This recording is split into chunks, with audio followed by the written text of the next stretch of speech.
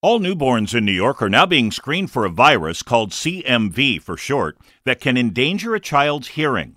It's an easy and painless test for the newborn, just a quick prick in the heel to draw a blood sample. CMV is actually pretty common, and if caught early, it can be treated and prevent a child's hearing loss. Dr. Andrew Handel is an infectious diseases expert at Stony Brook Children's Hospital. We do have some antivirals that are helpful in preventing that hearing loss. But right now, the studies show that it's only beneficial in the most severely affected children.